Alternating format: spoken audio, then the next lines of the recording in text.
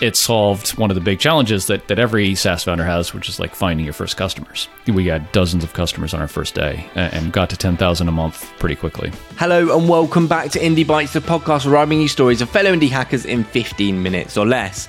Today I'm joined by Craig Hewitt, who is the founder and CEO of Castos, a podcast hosting and analytics platform which has done millions in revenue and also has a services arm for podcast production. He's been podcasting for almost a decade, having started his own show Rogue Startups in 2014, and shortly thereafter his production service called Podcast Motor, which he then folded into Castos. In this episode, Craig touches on how Castos has grown significantly with content and investing in SEO to make sure that his content ranks. So you savvy indie hacker, if you want some of that free organic traffic, the first step is to do an SEO audit. You can see which keywords your pages are ranking for, understand how Google sees your content, and discover how making changes on your site can help blow up your traffic. Head to ahrefs.com/webmastertools and try it out. That's ahrefs.com. There's a link in the show notes too. Let's get into this chat with Craig. Craig, welcome to the pod. How are you doing? Hey, James, doing great. Thanks so much for having me. So take us back before Podcast Motor. What were you doing? Did you have any little entrepreneurial ventures then? Yeah, I mean, I guess I've always kind of grown up in an entrepreneurial family. My dad was, a business owner. His dad was a business owner. His dad was a business owner. I had a brief stint in kind of entrepreneurship before all of this, and it went okay, but kind of, getting married and needed some air quote security. So I went back to corporate life for a bit. And actually, I think that corporate life is a really good training ground for being an entrepreneur, especially if you can get into, my situation was I was in sales. I was in field-based sales, so I kind of controlled my own schedule, and you can make as much money as you want, essentially. And so I think it's not so unlike being an entrepreneur, where a lot of the responsibility for your performance is only on you. You can complain and blame other things, but ultimately, like in sales, you just have to perform. What were your dad and granddad, what were they all doing? They were all home builders. Didn't fancy that for yourself? It's funny. For a while I did. I thought, Dad, I could just kind of take over your business. My son is 10 and he's like, Dad, I want to work for Castos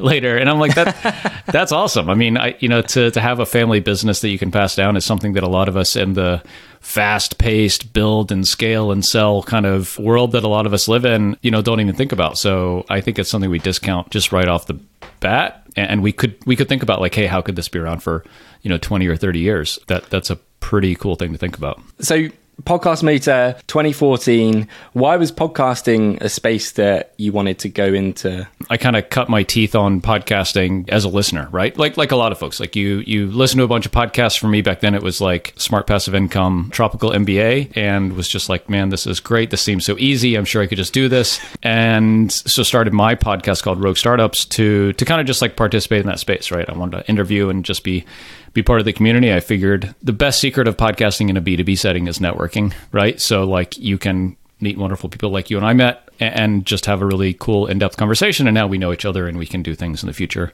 And that led to just seeing that wow, this is great, but this is challenging. There's a ton to do on the back end after you record to create a really good podcast. Even 8 years ago, it had to be really good quality. And so, the need for Podcast Motor was pretty evident from being kind of in the space and I guess eating your own dog food. At what point did Podcast Motor come after you started your Rogue Startup show?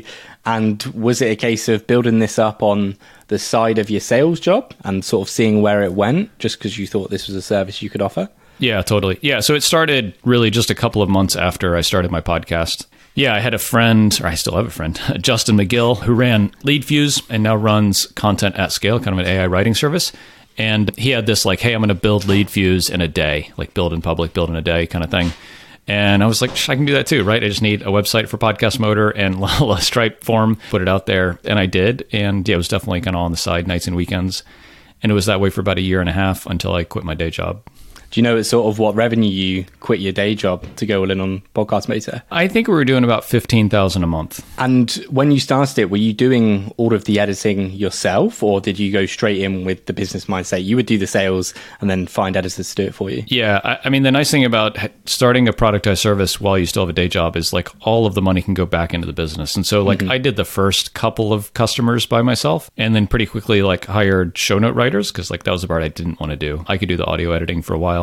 And then hired audio editors and kind of kept scaling like that until we were kind of 8 or 10 people.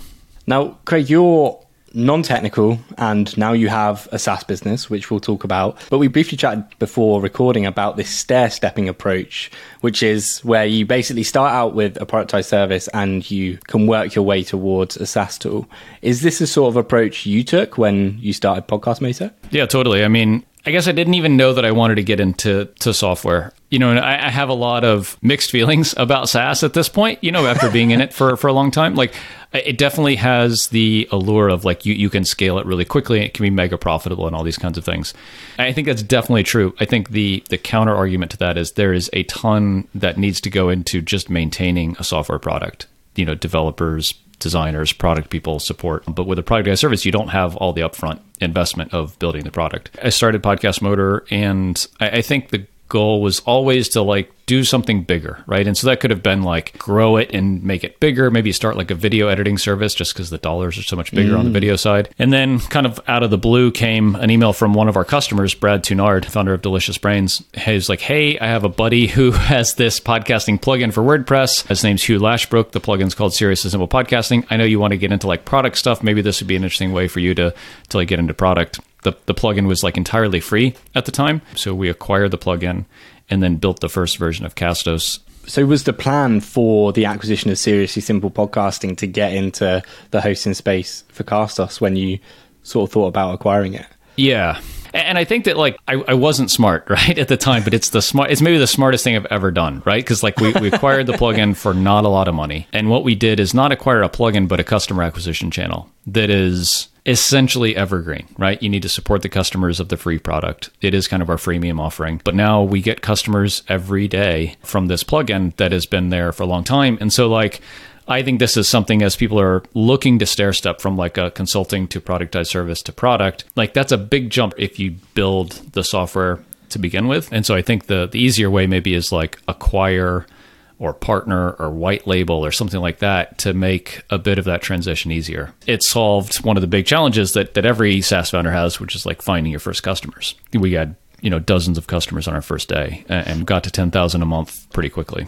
Did you buy the plugin with money you've accumulated through the productized service? You say you were working for a year and a half, so that meant you could reinvest the money into the business. Or was it a case that instead of building a SaaS, you had the money here, you had that opportunity, and the money was there to buy the plugin? Yep. And I think more expensively, fund the next like 6 months of development of the SaaS platform. Oh, of course. So how did you get people to start paying? Because podcasting back in 2016, 2017, even now, it's hard to find podcasters that want to spend money on their podcasts. A lot of people do it as a hobby. When people see you have to pay $30 a month for Riverside, they're like, I'm not sure if I want to do that. We can just use Zoom, that's free. Or I can use Anchor, that's free. So how was it back in 2017 finding customers for it? I think it's a lot like today even, right?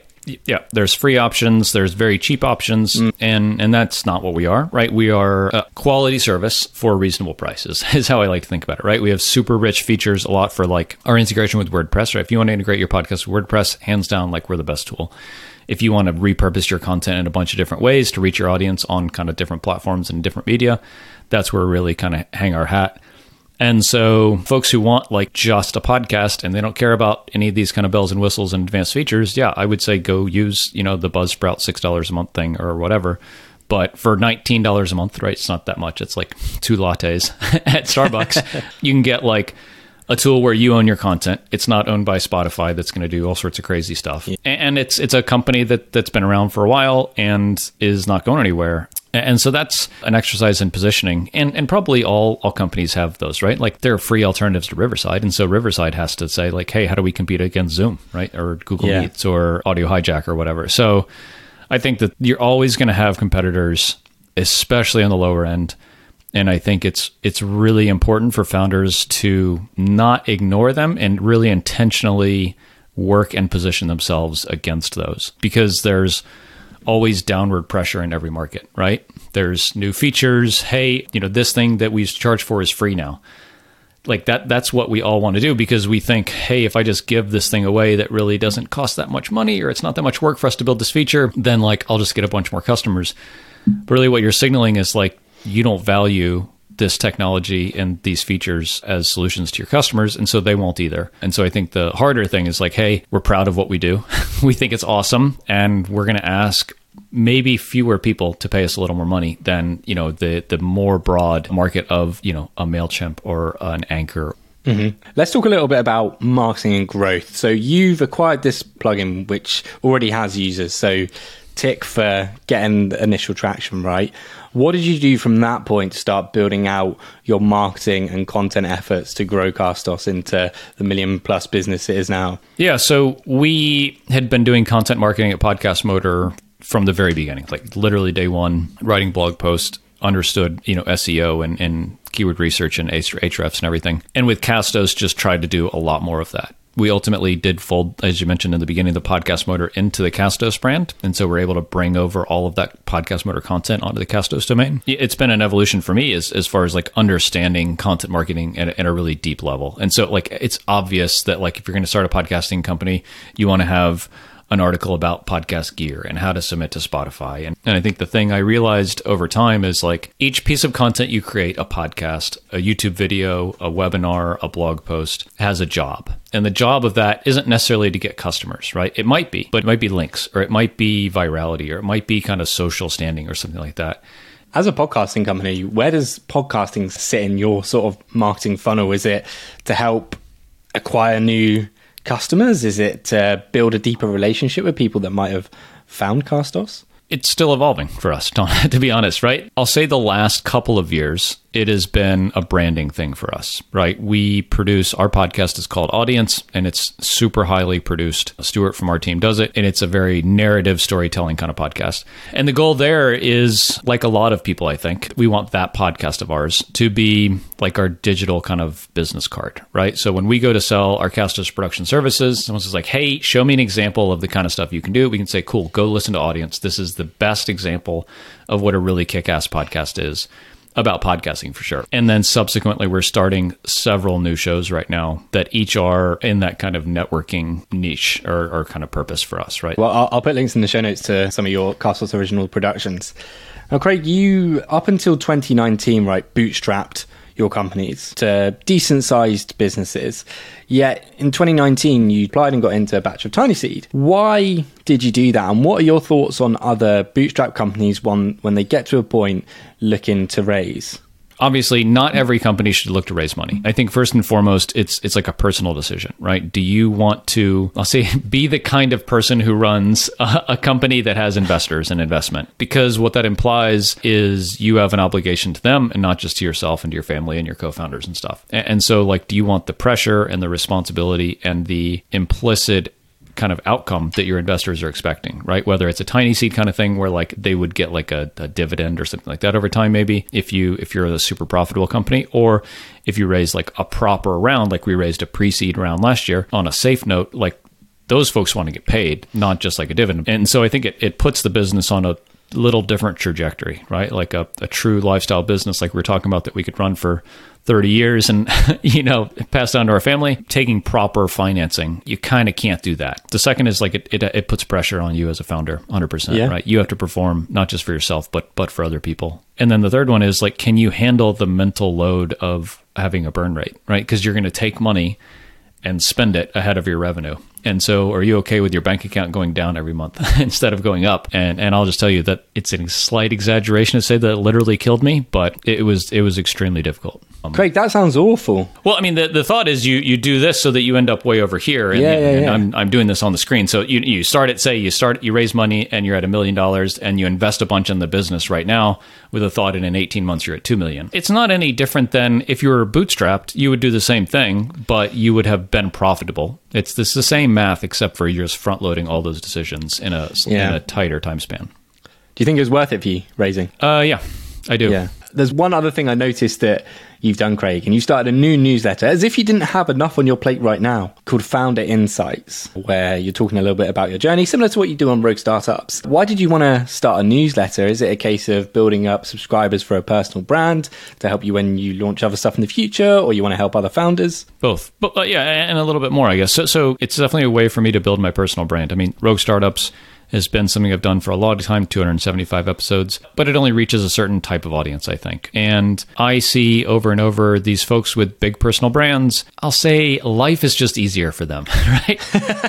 If you're Rob Walling and you want to go launch an incubator and you have an email list of 50,000 or 250,000 people and a podcast with 50,000 downloads an episode, you launching Tiny Seed is just easier than if I want to do it. I mean, Founder Insights, it's kind of real-time lessons that I've learned in running the business, usually from like that week. You know, James, the best part of it is it's kind of cathartic, like writing this newsletter every week and having to like process what I've learned into written form is really helpful. And I think this is where writing is better than podcasting, because you and I can come on and talk about this and I can kind of spew some shit. Might not be actually what I want to say, but like when you write it down and then you go look at it 2 days later and you revise it and you revise it and you're like that's when it really codifies. And so it's actually really helpful for me as a founder to be able to reflect on a regular basis on kind of what I'm learning. I end every episode on 3 recommendations: a book, a podcast, an indie hacker, entrepreneur, someone that inspires you. Yeah, so on the book side, Who Not How by Dan Sullivan. Absolutely fantastic. Podcast, I would have to say that like Startups to the Rest of Us still is just like a really amazing resource. And then indie hacker Moritz Dausinger of Refiner. Fantastic. Craig, thank you for joining me in this episode of Indie Bites. Thanks, James. Thank you so much for listening to today's episode of Indie Bites. A big thank you to today's sponsor, Ahrefs, the best tool in the business for growing using SEO. There's 3 more things I'd like you to do before you go. First is my podcast with Dagobert Renouf called This Indie Life. Second is ad-free episodes of Indie Bites with the membership. And third, if you have a podcast and editing takes up all your time, drop me a message and I can help you out. All links, of course, are in the show notes. That's all from me. See you next week.